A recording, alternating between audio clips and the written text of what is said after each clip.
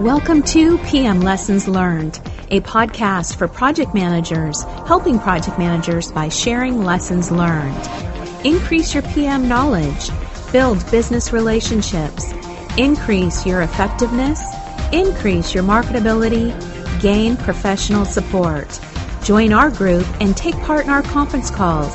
Details at pmlessonslearned.com.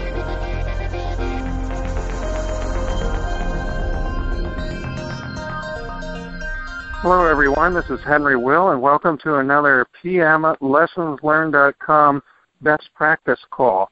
Today is September the 17th, 2015, and you might be able to hear by my voice that I'm quite excited, trying to hold myself back. But it's been a few years since we've had a best practice call, and we're starting up this evening again with another one, and we'll be doing these on a regular basis again, all thanks to a new volunteer. We have with us tonight Alicia Colantano. Alicia is from Virginia, and she volunteered because she's actually an airline pilot for ExpressJet Airlines, and she's decided that she would like to get into project management. So she's studying for her CAPM, and she started studying by using the information that we have available for people to study for the PMP exam that's available to you for free at pmlessonslearned.com, thanks to Dana Safford and others that have prepared that material over the years. Alicia is somebody that wants to give back to the organization, and we're very thankful for that. She was just recently married in June, so you can give a congratulations to her for that. And they're planning to move back to Minnesota, where she originally came from, sometime in February. So we're thankful for volunteers because this organization is all able to work and do the things that it does from volunteers. We offer all the services that we have here on pmlessonslearned.com for free. So we depend on volunteers to make what we offer be able to be offered to others as give back when people volunteer for the organization. So if you'd like to volunteer, maybe to help Alicia out in finding maybe some speakers to speak about project management, or maybe some of the other things we do, like podcasting and that type of thing, or putting out some of our announcements, or even just a volunteer coordinator. We could use one of those too. Just let us know by emailing us at our email address that's on the website, or you could use share, S-H-A-R-E, at pmlessonslearned.com. So, Alicia, thank you very much for volunteering to do this call and to set these up for us, and I appreciate your help. And I'm going to turn things over to you so you could introduce our speaker for tonight. All right. Sounds good. Thank you for that wonderful introduction. Also, so that everyone knows, we will have slides available to follow along during the call. You can just go to pmlessonslearned.com and click on the link on the left-hand side. And however, we will not be able to provide these slides to download if you're listening to the podcast due to the publisher's restrictions, but we hope you all enjoyed them tonight. And the subject of our call tonight is transforming business with project management. And our speaker is Satish Subramanian. He has over 25 years of experience in management and technology leadership consulting. He has advised several different companies on their business transformation, including some Fortune 500 companies. He's worked with companies in the healthcare sector, financial services, and even high-tech and manufacturing industry. He's here today to share with us his insights on business transformation with program management. So, Satish, I'll give it over to you. Great. Thank you so much, Alicia. Welcome, everyone. Good evening. I know that I just heard that we may even have a global audience, so perhaps it could be good morning to some of you, but appreciate you taking the time. And first and foremost, hey, Alicia, it's great that you are volunteering, and appreciate the partnership in queuing this up for this evening. And I'm looking forward and excited about sharing my perspectives with those who have assembled. It's an honor and great pleasure to be part of this forum, the PM Lessons Learned community that Henry, Dana, and many others have been driving for many years. So looking forward to this. And just to add what Alicia was mentioning, I've been fortunate to have had some great varied experience solving problems of different types for different companies in different industry sectors across different functional areas. So that has kind of led to my point of view and my perspectives around how to solve problems, how to make business performance better, primarily leading with portfolio, program, and project management. So I am looking forward to sharing those perspectives. And I'm a practitioner, like most of you on the phone. So pretty much what I do is I'm on the ground in the field, leading programs, directing projects of different types. That's really what I've been doing for multiple decades, and that's what I do. Right now, I am responsible through M Squared Consulting, primarily responsible for two very large accounts. One is in the financial services sector. It's the top 10 financial institution or conglomerate in the U.S. So that's one large account. And then the other large account I'm responsible for is an integrated healthcare organization, nationwide, U.S.-based.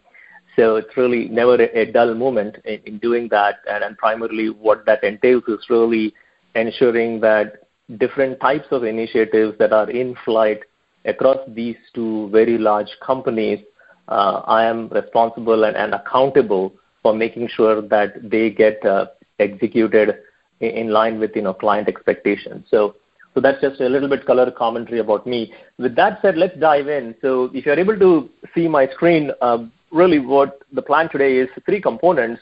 One is the context setting. I'll be using different terms. So I just want to kind of level set what I mean when I say something and do a solid introduction around transformation. So that's the first part of the agenda. That I think will go about 15-20 minutes. Then the second part is, so where do we go from here? What can each one of us do to drive greater success in execution of large-scale initiatives? And so I have a couple of different frameworks that I want to go over in the second part of the agenda, and then that might take about plus minus half an hour, and then I'm hoping we can have 10 to 15 minutes for Q&A. So that's kind of the plan. I do want to encourage you as I'm sharing information. If you have got certain questions, send them through chat, and Alicia is going to be compiling along the way, and we can launch into those as soon as I have finished covering the content. I know that everyone else is on mute, so I will keep launching ahead. With that said, real quick, would like to get a pulse, if possible, on your background. If you want to just take 15-20 seconds and just share through the chat primarily which industry you have been part of or contributing. If you have been contributing to multiple industries, you can just type in multiple. If you have been predominantly serving one sector, you can just say that sector. It will just help me in understanding who we have on the phone and on this webinar, so I can play back more germane examples. So I'm going to give a pause if folks are typing in chat. I'm just going to give like 10-15 seconds here before we move on. It looks like we have some people in the high-tech industry and possibly some others if they're not following along on the slides right this second. So, but yeah, maybe primarily high-tech. Interesting. No, that's great. I mean, the reason is some industries, as we all know, more regulated, others are less, but there is a lot of exciting stuff going on irrespective of which industry you represent. And the point I do want to make is some of the things that I'm talking about and the frameworks I'll be sharing is really industry agnostic. So it's something that would apply to any company in any industry sector. So that's just one point I wanted to make. All right. So with that said, let's move on to, so what is transformation? What is business transformation?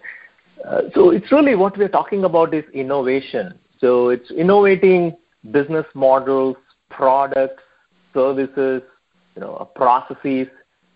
So the process by which that happens, so that at the end of the day, business outcomes are delivered. So that is business transformation. So from a project management lingo, I characterize it as a complex, large-scale program that makes that happen. These kind of transformational type of initiatives have a high impact to the organization depending upon the scope boundaries. So what we are really talking about is substantial improvements. If you go back to the good old, TQM days or Lean, Six Sigma, from my perspective, they are a little bit more fixated on incremental improvement, which also is equally important. But when we are talking about transformation, we are really talking about large-scale organizational impact. And as a result, one has to be very conscious and cognizant of how we go about driving that change from a people perspective as well, and so that everyone can embrace that change and are open to adopting the delivered solution.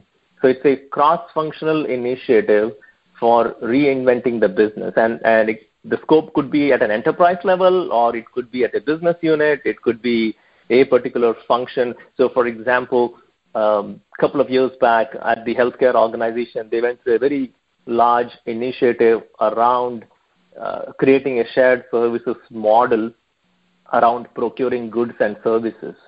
So that was a sea change.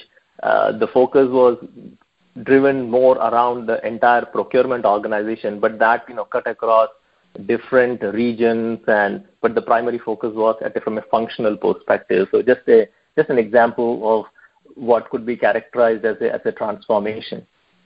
So why is this important, and why are we talking about it? The key thing is that over the last decade plus, there hasn't been as much positive movement around this. The success rate in making business transformation initiatives at the end of the day deliver the expected outcomes has been not all that great. So here are a couple of statistics. A McKinsey survey which shows that only about 25% of the transformations have been really deemed successful by the polled executives.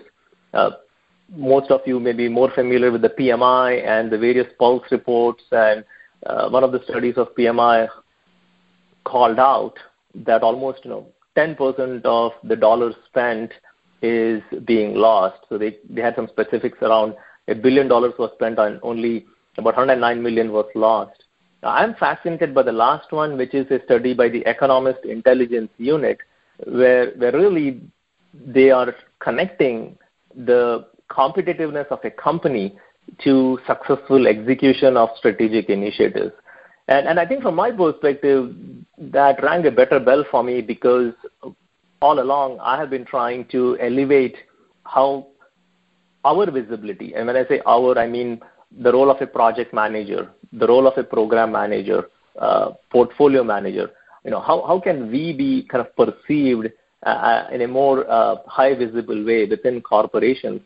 Because primarily from my perspective, what we do is really we are a key component of executing strategic initiatives. So as a result, it begs a question, why are these transformational initiatives failing? Or why are large-scale initiatives not delivering the expected goals? And here are some key ones. One is poor articulation of the objective, the purpose, the vision. Sometimes it's the poor articulation. Sometimes it's articulation only to the higher level, and the middle management and the field folks, they cannot relate to that purpose and vision. Really, it's important to call out what's the impact at different levels and what's in it for me. Not doing the right things, that's back to portfolio management. It's like portfolio management 101.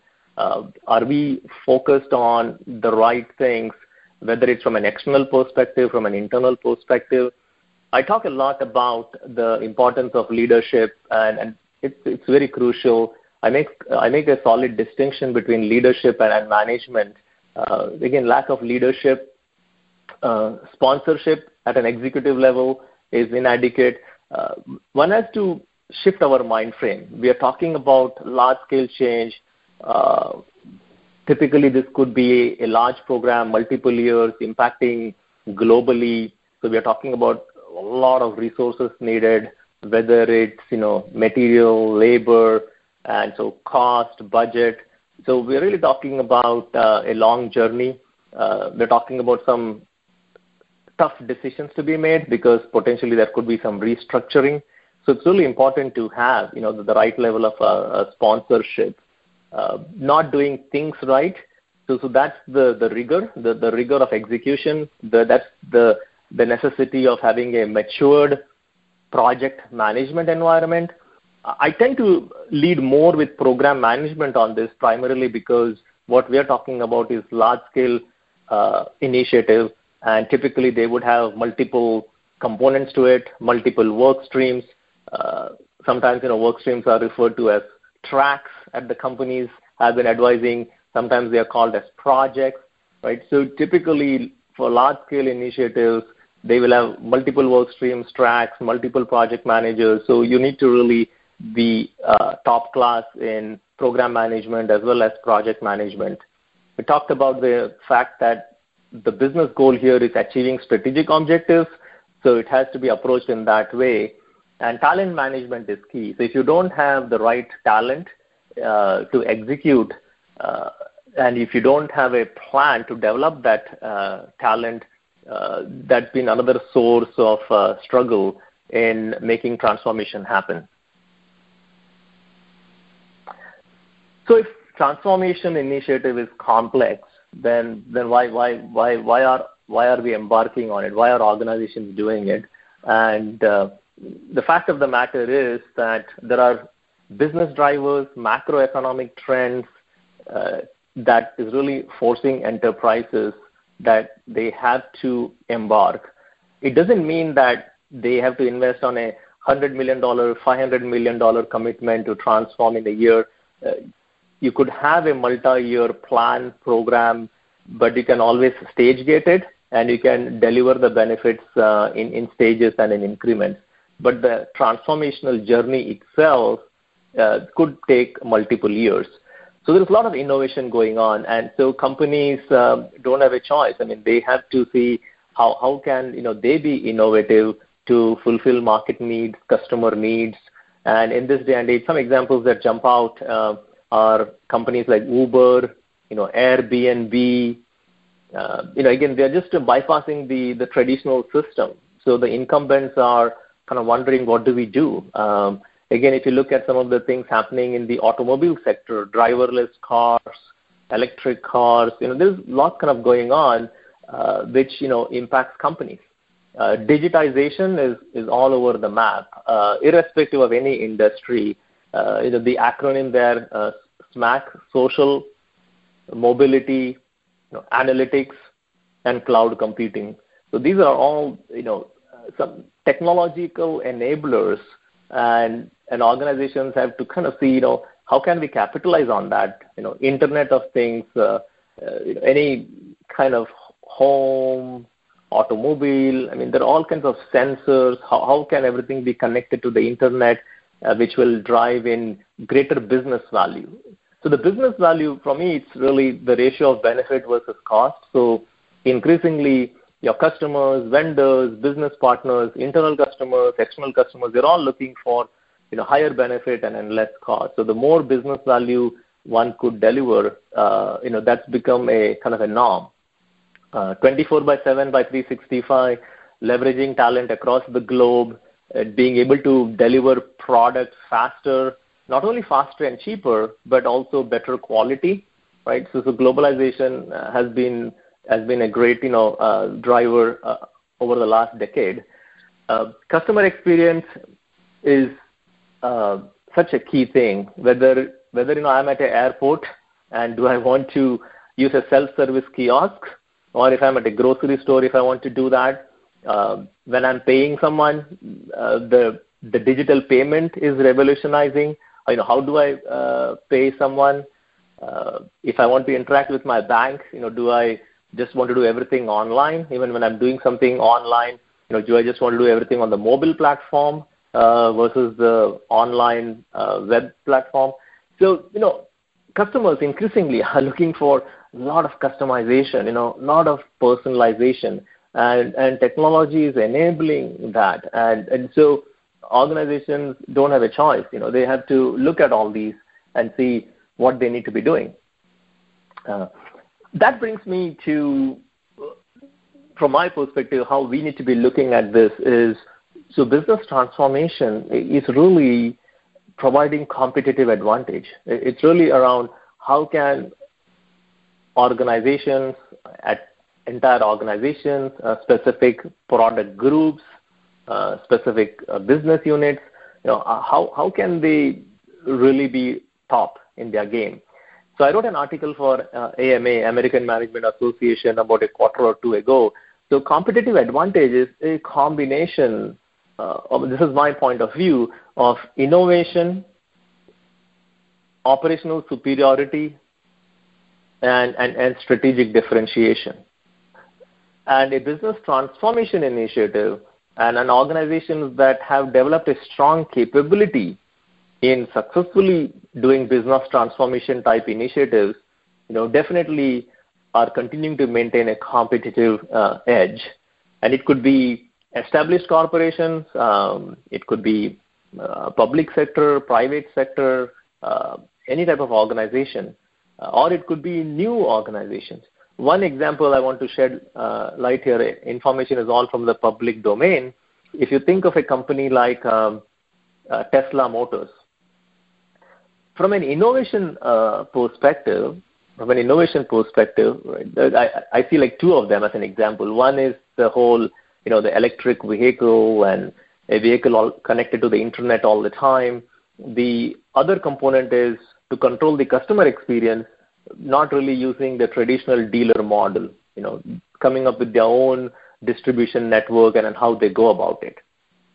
From a strategic differentiation perspective, they're really kind of focused on the premium market. I mean, everyone is trying to get into this. Nissan Leaf has been there, Chevy Volt has been there, but at least in the early stages of their business cycle and model, Tesla is really kind of focusing on that experience, that performance, the premium market.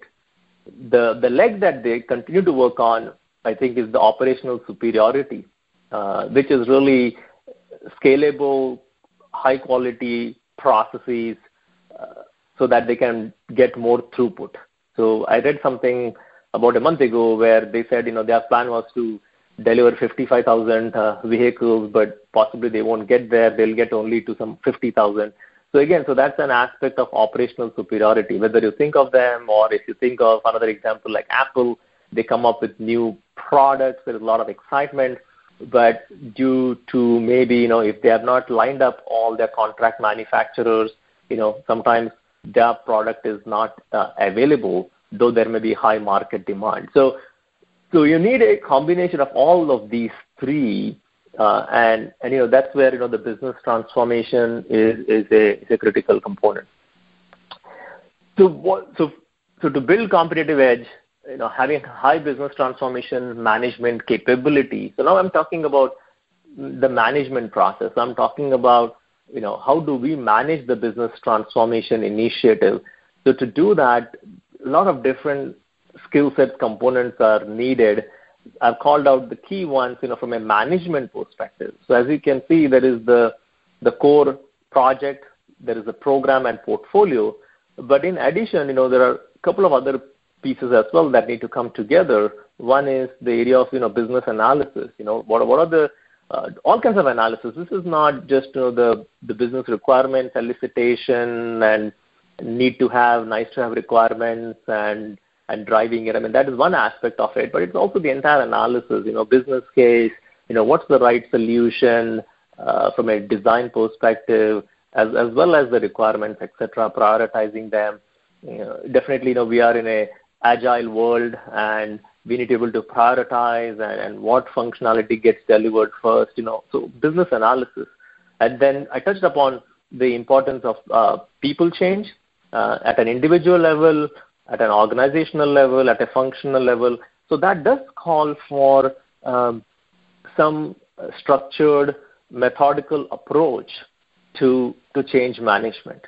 And I'm not saying that one individual in an organization should have all these capabilities. So what we are talking about is the power of program management, where the program leader, the program management team, they just need to make sure that they're building capabilities along all these areas, and they're bringing those together in the context of a particular initiative. So with that said, those were kind of the framework, the foundation of what I wanted to cover. So now in the second part, I want to kind of move on to, so how do we do this, or what is it that we could do different to overcome the business challenge of lack of adequate success in successfully transforming, right? So with that, let me move on to the second piece here. So what is business transformation management? So business transformation management is the process of taking an organization from the current state to the future state. So the journey that one is taking, so that journey has to be managed, right? So that is business transformation management. So for me, it's also another way of looking at it is the execution of the strategy. It is the execution of the strategy to realize the vision and the objectives. From a project management perspective or even program management, as our PMBOK says or the program management standard says, it is the process of planning, executing, monitoring, controlling, right? So that's kind of the process, so to speak, if you want to stick to the PMI terminology. One of the last bullet here, one of the key aspects to drive transformation initiatives to success is the need to align and integrate multiple management disciplines. Whenever I say business outcomes, I'm really referring to benefits. I'm referring to delivery of results. So that's what I mean whenever I use the word desired business outcomes. So if you look at a transformational framework, or when we talked about aligning different dimensions, so we always tend to, over the years, have seen organizations, projects, talking about the three-legged stool, talking about people, process, technology. And I think that's great. I mean, it's definitely important. But then as soon as you get into more complexity, large-scale transformational change, we need to expand that. So we need to be looking at the strategy, the business strategy, and that business strategy will drive, the program strategy. So the business strategy part is, so what's the vision? What's the architecture? What's the roadmap, right? So those are some of the pieces coming out of what I characterize as the strategy dimension. People, we have been talking about individual change, organizational change, readiness of the organization, but there is another component to people, and that is also the talent management part. One of the gaps, as we saw a little bit earlier, is having the right talent, the right skill set to make these things happen. So this also includes the talent acquisition, talent management, which will directly impact the maturity level of business transformation capability. The process aspect here, what I'm talking about is really from a business perspective or from an IT perspective, the ability to understand the current state, map the current state, use it to create the future state business processes, identify the gaps, have a plan to close those gaps. So I'm talking more broadly the business processes, so supply chain management, order to delivery. So those are the kind of, so we need to have a process view in addition to thinking of project management as a process, program management as a process, but here I'm talking about individuals who understand the business processes. It could even be IT processes, SDLC, and how to, drive that. Technology is the combination. It could be the infrastructure, it could be the application lifecycle, it could be the tools, it could be the SharePoint. But here I'm talking about technological enablers that are driving the transformation. So need to make sure that from a project and program management perspective, we have got enough of that domain knowledge to be able to ask the right questions of the architects, of the designers, of the customer service, customer experience specialists, right? So that the power of questions makes a lot of difference and ensures that we are having the right solution and it's on track. The structural dimension is much more than the program org chart. So here I'm not referring to the project org chart or the program org chart. Here I'm really referring to, from a business perspective, what the organizational model should be. If it's more IT focused, are we talking about a very centralized IT or a decentralized? Or if it's the businesses, does the solution entail outsourcing certain business processes? So what's the structural aspect? And the last but not the least is the measurement. We need to define what's winning, what does winning mean, what does victory mean. Once there is consensus around that, there has to be like a measurement architecture which helps you and everyone coming to an agreement on what are the key value indicators, what are the metrics. So it's a very holistic, six-dimensional framework. And then what my main takeaway on this slide is that when we are approaching projects, programs, irrespective of what role we are playing, we just need to be very cognizant and conscious and then bring all of those into bear in making that happen.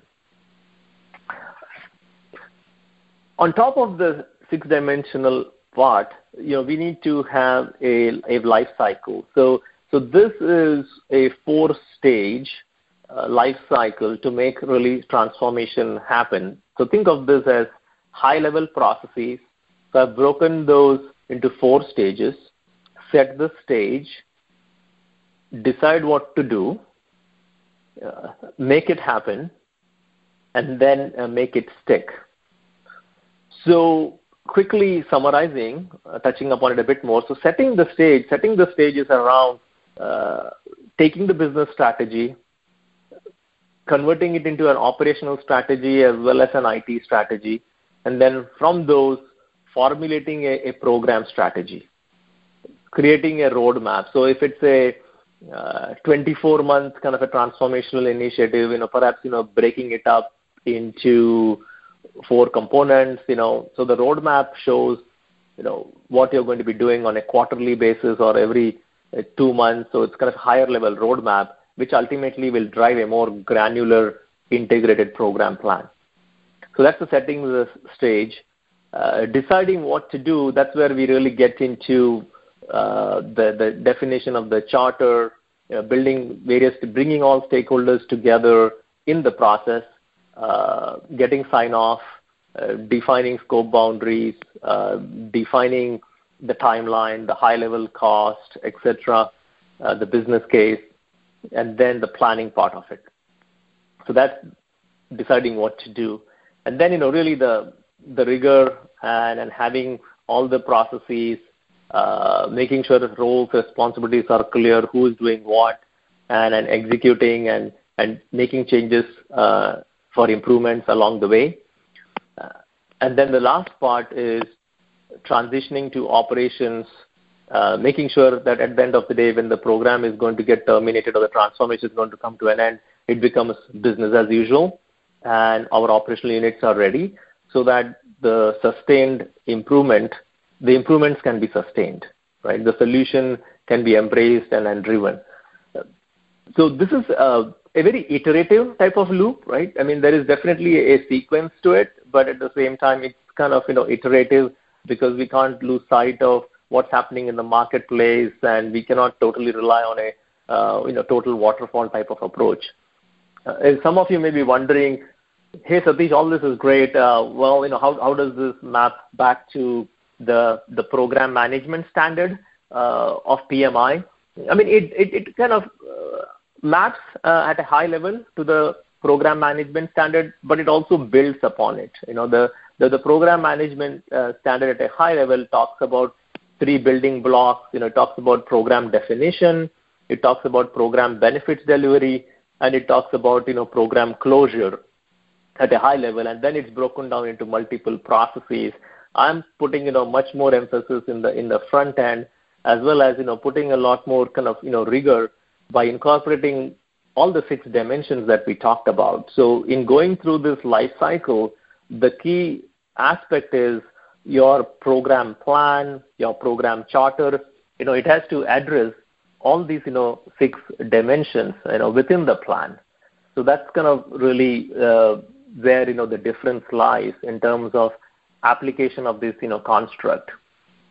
Let me take a quick pause, and I just am curious, what has been your experience? What has been your experience in the context of large-scale initiatives, at your companies? What's your take on this statement? So if you want to just take 10 seconds and share that via chat, it will be great. Alicia, assuming you're off mute, are you seeing anything on the chat? I am not seeing any responses coming through right now, but I can tell you, as far as my personal, experience with that, it would be either neutral or disagree. However, I feel that maybe my industry doesn't focus so much on, the success of transformation, even though they should. But I think there's, definitely a lot of places out there that, continue to need this help. So. No, that's great. That's fantastic. So thanks for sharing. So let's kind of move on to the next one, which is really going to be, after this slide, there will be a summary. So I realize there is a lot of content here on this slide. It's a little bit of a loaded slide, so I'm going to take some time. So here is, this is based upon, my many years of work and in using it at financial service companies, high-tech companies, and healthcare. And I've spent about 8 to 9 years in each of those 3 industry verticals. And I've applied this construct umpteen times and delivered great success for my clients and spelled it out. And this is in that book that I published earlier this year. Each of this component is a chapter in that book. So these are 10 chapters on this slide. So you want to think of it as 10 components, 10 elements, 10 principles, right? It doesn't matter. But it's really the strategic roadmap for driving transformation success in the context of complex initiatives. And complexity may be due to the cross-functional nature, due to the geographical impact. It could be the level of change, right? Complexity can be driven due to various factors. And when we talk about this roadmap and its applicability, it applies to all types of initiatives. It applies to companies that are trying to grow. It applies on cost reduction type of initiatives. At the same time, if you're really trying to mitigate risk and if you're trying to be compliant, there is a major regulation out there. Example, let's say healthcare reform, Obamacare. There's a lot of talk about security breach and organizations needing to have steps and strategy and process around countering threats. It doesn't matter. So this transformation could be of any type, and this roadmap works really, really well. So what we are talking about is these are some of the key components, and then how it fits in is that the way I would like you to think about it is, this really cuts across. It really cuts across and overlaps the transformation cycle. So we just, let me go back. We just talked about this transformation management life cycle, right? So this roadmap is, you're kind of layering this, on top of that. So I want you to kind of, think of it in that context. So first and foremost, what's the problem? Describe the problem accurately, right? So for example, from my real world, I'll throw in different examples. At a financial capital management company, which was rapidly growing. They are in the mutual fund business, primarily specializing in mutual funds in the technology sector. They were really growing leaps and bounds. So their IT infrastructure, as well as business processes, were not scalable enough. So one of the first things that they did is, through a series of not only workshops, but also a voice of the customer technique, they kind of honed in, talked about their pain points, kind of honed in on, what's the business problem that they are going to be solving. So associated with problem definition, in addition to the process you follow, there are numerous techniques that one could use. So voice of the customer was one example of what, this particular client of mine used. I've seen other techniques being used as well, like environment scanning, etc. But the primary objective here is to look at it from an internal perspective. Sometimes, that is fine. But many times, you have to also look at it from a customer perspective, vendor perspective, etc. And then make sure, everyone is very clear on what problem you're trying to solve. And that piggybacks into, articulating the objectives, articulating the vision, articulating the objectives, level setting so that everyone, is driving towards the same common goal, and also addressing what's in it for me or what's in it for a function if you belong to a particular function. So making sure that's kind of addressed. The third component is sponsorship. These kind of initiatives, I talk about the need for a sponsorship model. So the criticality of sponsorship is, it's not just the steering committee, it's not just the VPs or the heads or the board. So what we really need on these types of initiatives is pretty much a sponsorship model where you've got sponsorship across functions, across divisions, and you also have sponsorship across different levels. The senior leadership, middle management, ground level. So that's what we are talking about. Just to give you an example of a high-tech company, this is a very large high-tech organization based in the Silicon Valley, and I was involved in their procurement aspect. This is a company which has got, they make servers, they make printers, they make laptops, multiple different divisions, and they launched on a initiative to transform their procurement processes. They wanted to do more of using, B2B e-commerce platform. They also wanted to go with a managed services model. And so one of the key things that we had to first put in place was a very strong sponsorship model, which really kind of helped as that journey progressed. The next one is a governance model. And governance is, it's all obviously roles, responsibilities, having a rhythm, having a cascade, institutionalizing controls, but also in addition to that, right, the stage gating, who makes decisions, how do escalations happen.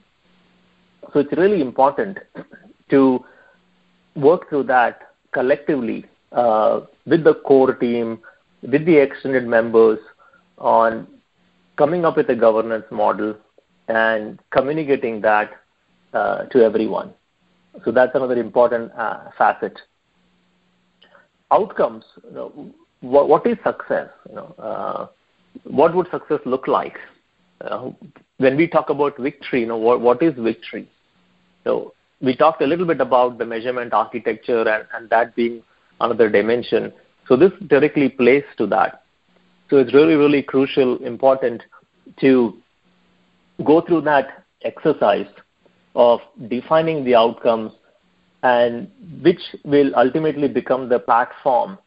Once the execution journey is going on, we use that platform to make sure that stakeholder expectations are being managed. The next piece is approach. Approach is, on one hand, it's the solutioning. It's a solutioning to solve the problem, but also another component of it is making sure you're not hastily jumping into execution without having a solid plan.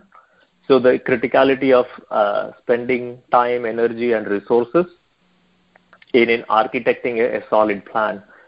One example I can give you is with a mid-size but highly reputed biotech company, and this company was in the midst of outsourcing their back office functions, which is payroll. In their case, it was payroll, accounting, and finance. And the C-level and the board, there were some specific strategic cost reduction goals that they had in mind. And so I had the opportunity to be involved in the first couple of phases by leading a team around that.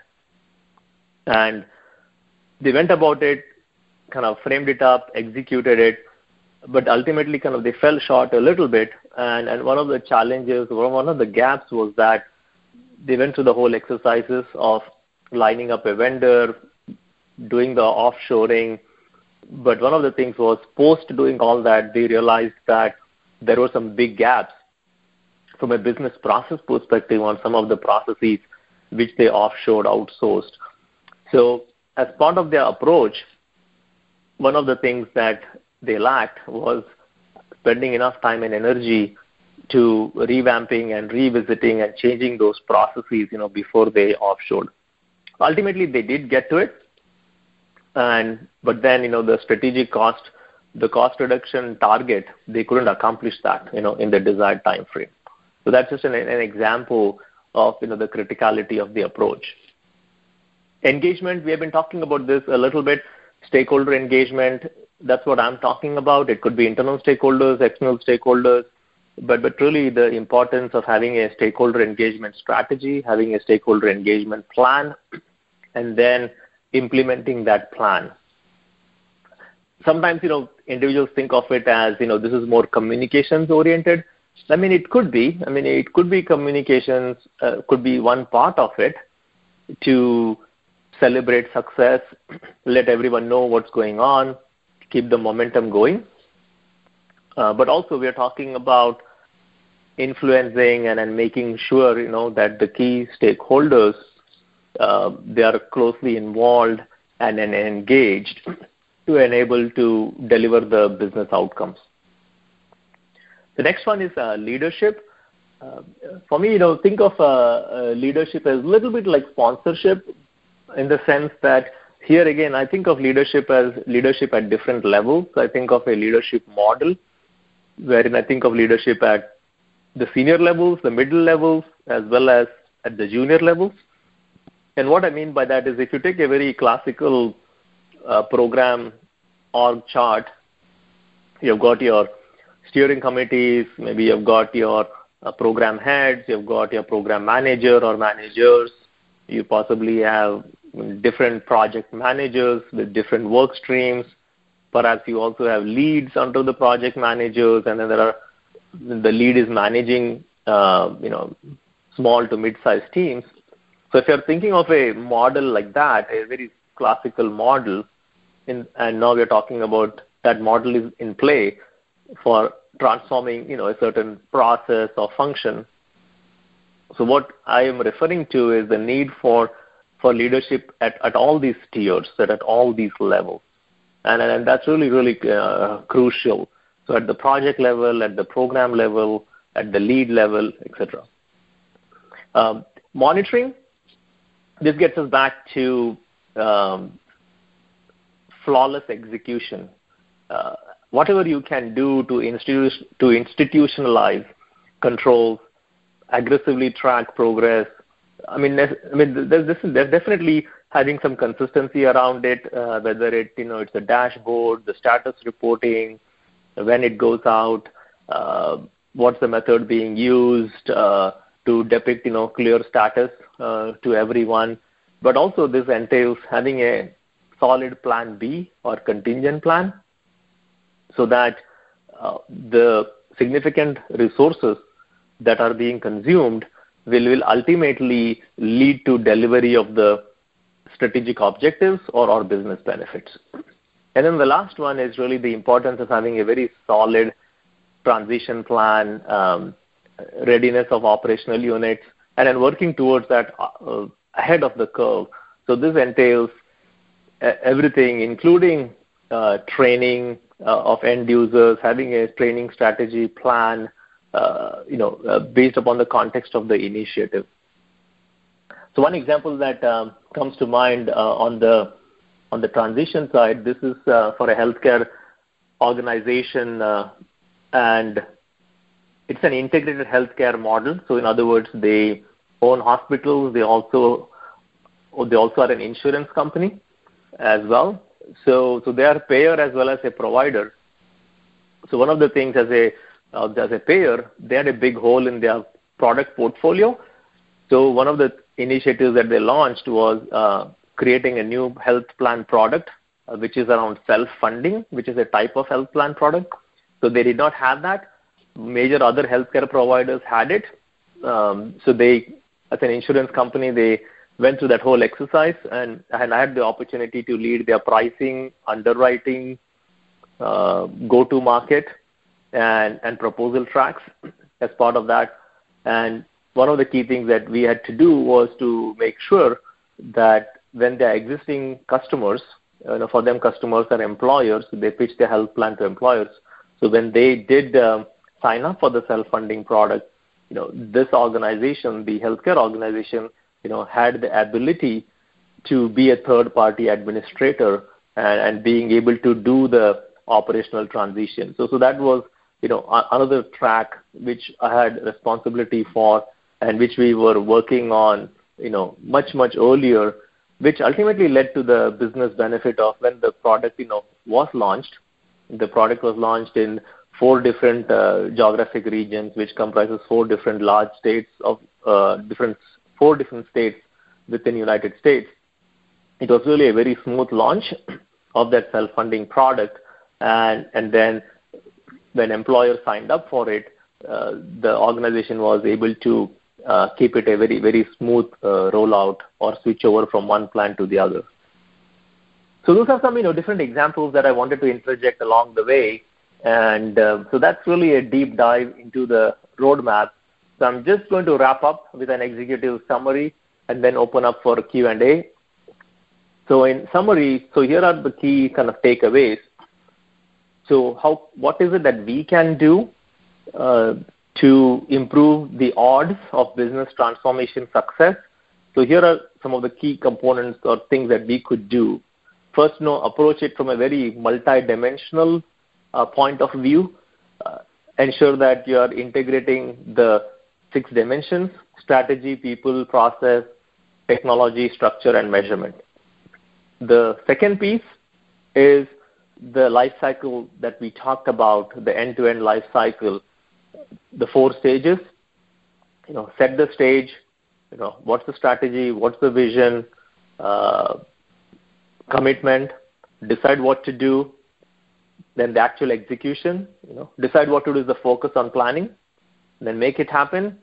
And then it's important to sustain the improvement. It's important to sustain the higher business performance. So make it stick.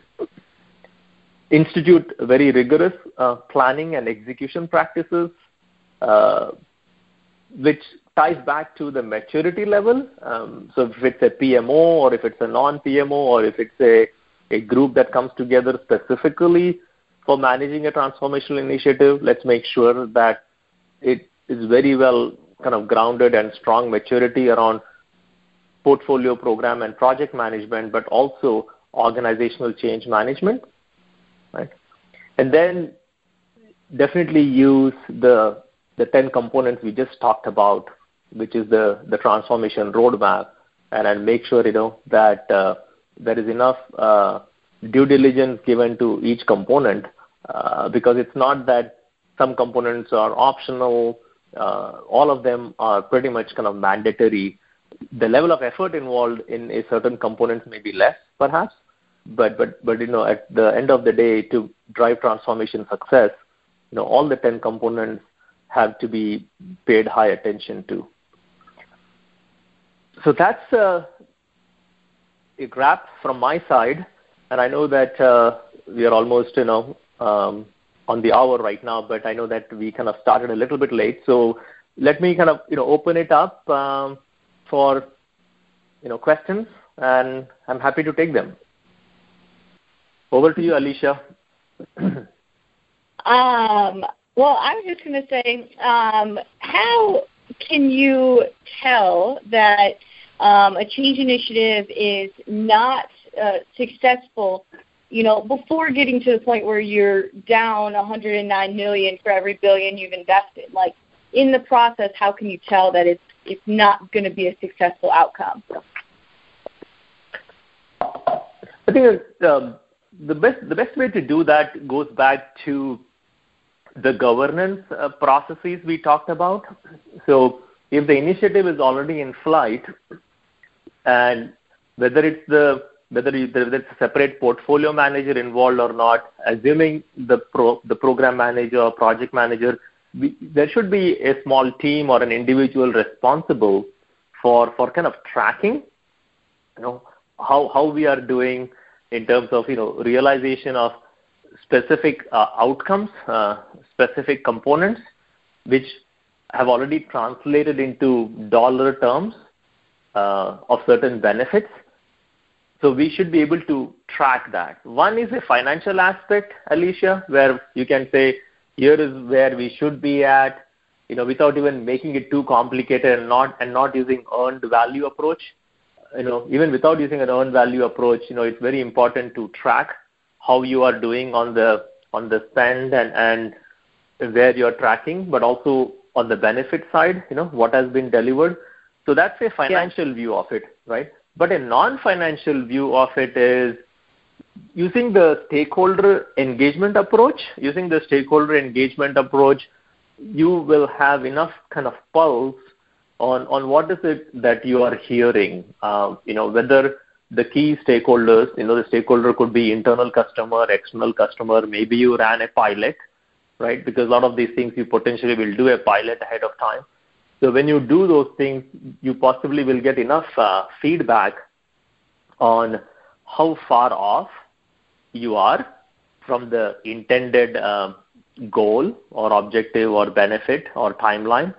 So those are some ways that jump out at me, Alicia, on how you can kind of keep a track, keep a pulse, and then decide what corrective action is needed. And then corrective action could be of multiple types based upon the situation. But those are some key ways to keep a tab on it, Alicia. Okay. Kind of along the same lines, if you mentioned that, one way that these initiatives fail is that they, the focus is sometimes too high, in the industry, or, the people down below just aren't able to connect with the goal of that initiative. If you were, let's say, lower level or mid-level, and you notice, that this, change initiative is kind of falling apart, or you're not being given the proper tools, what would you, recommend to be successful in your position if you're not, at the top and giving all the orders from, that direction? Yeah, I mean, it's a good question. I mean, it's something, where one aspect of it is the leadership, whether it's high level, senior level, middle management.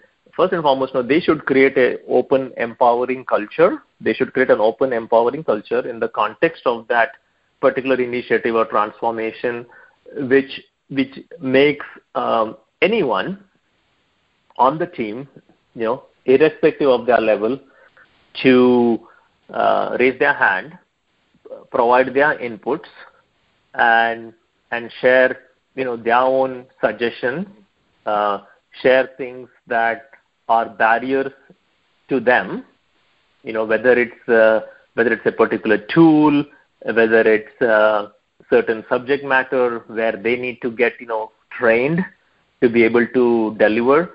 So those are things. First, the culture has to be set right. Culture of openness, empowerment, culture of transparency, right? So that's what the leadership can do. So once that is set up, right? So if it's you, it's I, or if it's anyone else, right? So then you are more comfortable. You're more comfortable in raising your hand and saying, I don't think this is going to work. I think, we need to go back to the drawing board. But at the same time, I would approach it in a way that how are you going to solve the problem, right? As opposed to kind of saying this is not going to work or being perceived as a resistor of change. Like, you don't want to be perceived as a resistor of change, but also saying, right, this is what I see, but here is my solution, here is what we should do, or if I need help, get some one-on-one coaching from others, have, any training sessions. If the broader team has a gap, but let's say you are the spokesperson, right, for that broader team, then, raise that. But those are what I have seen. Those are what I have seen that have worked, effectively in drawing the attention. And it doesn't matter where you are at, in terms of level, etc. Mm-hmm. I've got a couple of questions. Thank you. Satish. Yeah. Sure. Satish, this is Henry. I have a question. I want to piggy something that Alicia just asked.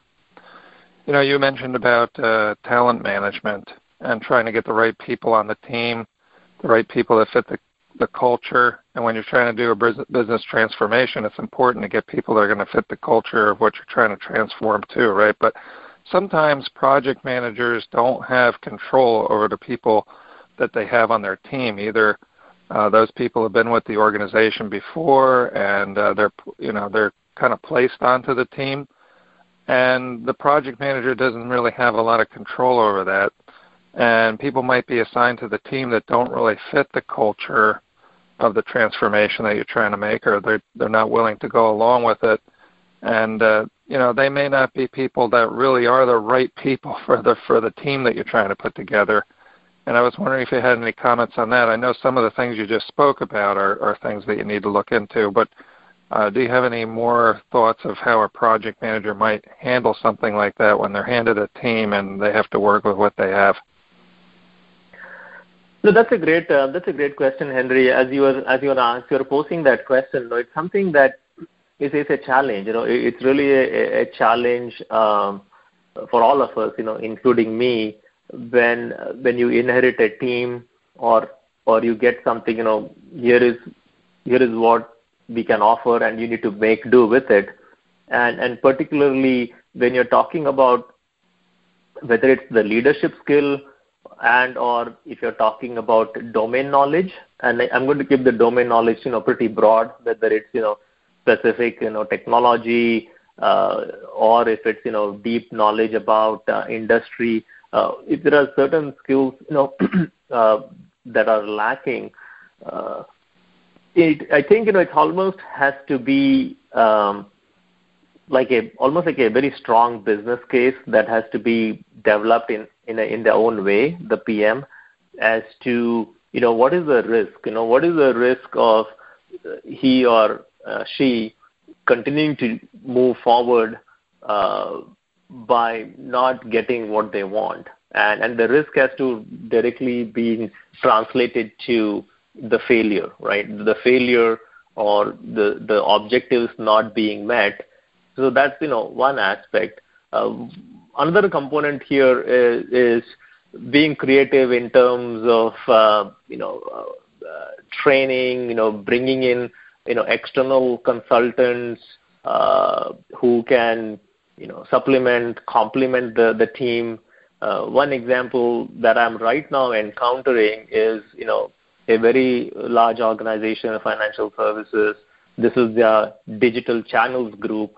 And so they have launched a transformation beginning early this year on moving from the traditional waterfall approach to using, Agile to deliver a lot of functionality faster for their banking customers.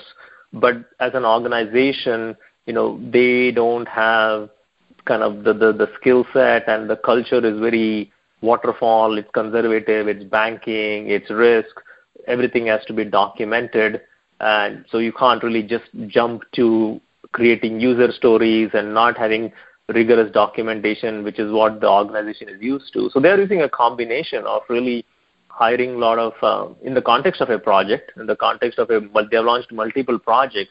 So they are parallel tracking, again, based upon some of these things being raised up by the program manager. So from a staffing perspective, they are, building up the organization. So they are hiring different skill sets. They are bringing on board a couple of change catalysts. So the change catalysts are really coaches, and they are on-the-ground coaches with deep expertise, and they are just providing just-in-time training along the way. So those are, some things that jump out at me, which could be ways to look at to keep at it, Henry. All right, thanks for that answer. Appreciate it. I've got a couple of questions myself. Sure. I'm going to ask the second one first, because Alicia's first question got me thinking about the best way in an organization to make things happen. Obviously, you have the range from big bang, do it all at once, or do small baby steps, if you will. Is there an easy way to determine, or is there a way to determine for any given organization which of those the two extremes is the best to use, or something in the middle between the big bang and baby steps for organizational change? Increasingly, what I've found is that some kind of a hybrid approach, to these things. You do have to, tailor it to the level of change, the type of organization. Certain organizations are very innovative, bold, and they take risks. Others, they don't. They're very kind of, conservative. But I think it also maps back to at what stage they are in. So I look at it as, is it a turnaround type of situation for a company where it's like a survival, situation? Is it a situation of being, neutral, and, they're just trying to, get more stabilized, trying to get better, or the third component is, they're already a market leader and they want to further dominate. So from a company, life cycle perspective, strategically, that kind of drives how quickly something has to get done, and whether that would necessitate a kind of a big bang or a staged, approach. So those are some aspects to consider, which and obviously with the big bang approach, it's really high risk compared to doing it in stages. So that's another aspect of it. But increasingly, what I've seen, given the complexity of what we are really talking about, and it's generally been more around, let's get some quick wins. Let's build some momentum. Based upon that, let's get more commitment from the leadership. Show them that this pilot kind of works, and then kind of switch into a more, if I would say, big bang or more of doing something that is more of a drastic change. Because by doing the smaller piece, you have some data points of the readiness ability, the ability to absorb, and those can be really studied. And what I mean by studied is that you can really, in the context of a project or program, do the readiness assessment surveys, satisfaction surveys, and then based on the outputs of those surveys, you can say that we should piggyback on a certain approach. So that's kind of what I have had success with, and specifically I was thinking about a mortgage insurance company where I was involved with in doing that, and we were doing quarterly surveys, and they were really moving first, from a 2-tier architecture to a 3-tier architecture. So that was a big program in itself, and this was more of a technological initiative where they were also kind of moving away from a custom solution that they had for policy servicing on to switching to a vendor who has a policy servicing platform. So those things kind of worked for us in that approach. I know it's a very long-winded answer, but I just want to sprinkle in what has worked for me. Yeah, it was a great answer. In fact, it's so great, I'm going to change my first question around. It was going to be a general leadership question, but given what you just said, can you talk a bit about the different leadership styles that are required for each one, for like the extremes, the big bang, as opposed to the stage or the baby step things? I imagine there's going to be a huge difference in the level of participation of leadership, the style of leadership, and all that, those other things that go into organizational leadership for change. It's a great question, and I'm going to try to do justice to it. Again, I'm always also trying to constantly learn myself. There has been a lot, written about leadership and different styles of leadership. There is a very theoretical views, and there are a lot of theoretical models around it, and I really haven't gone that deep at all on the theoretical side, right? But I'm aware of it.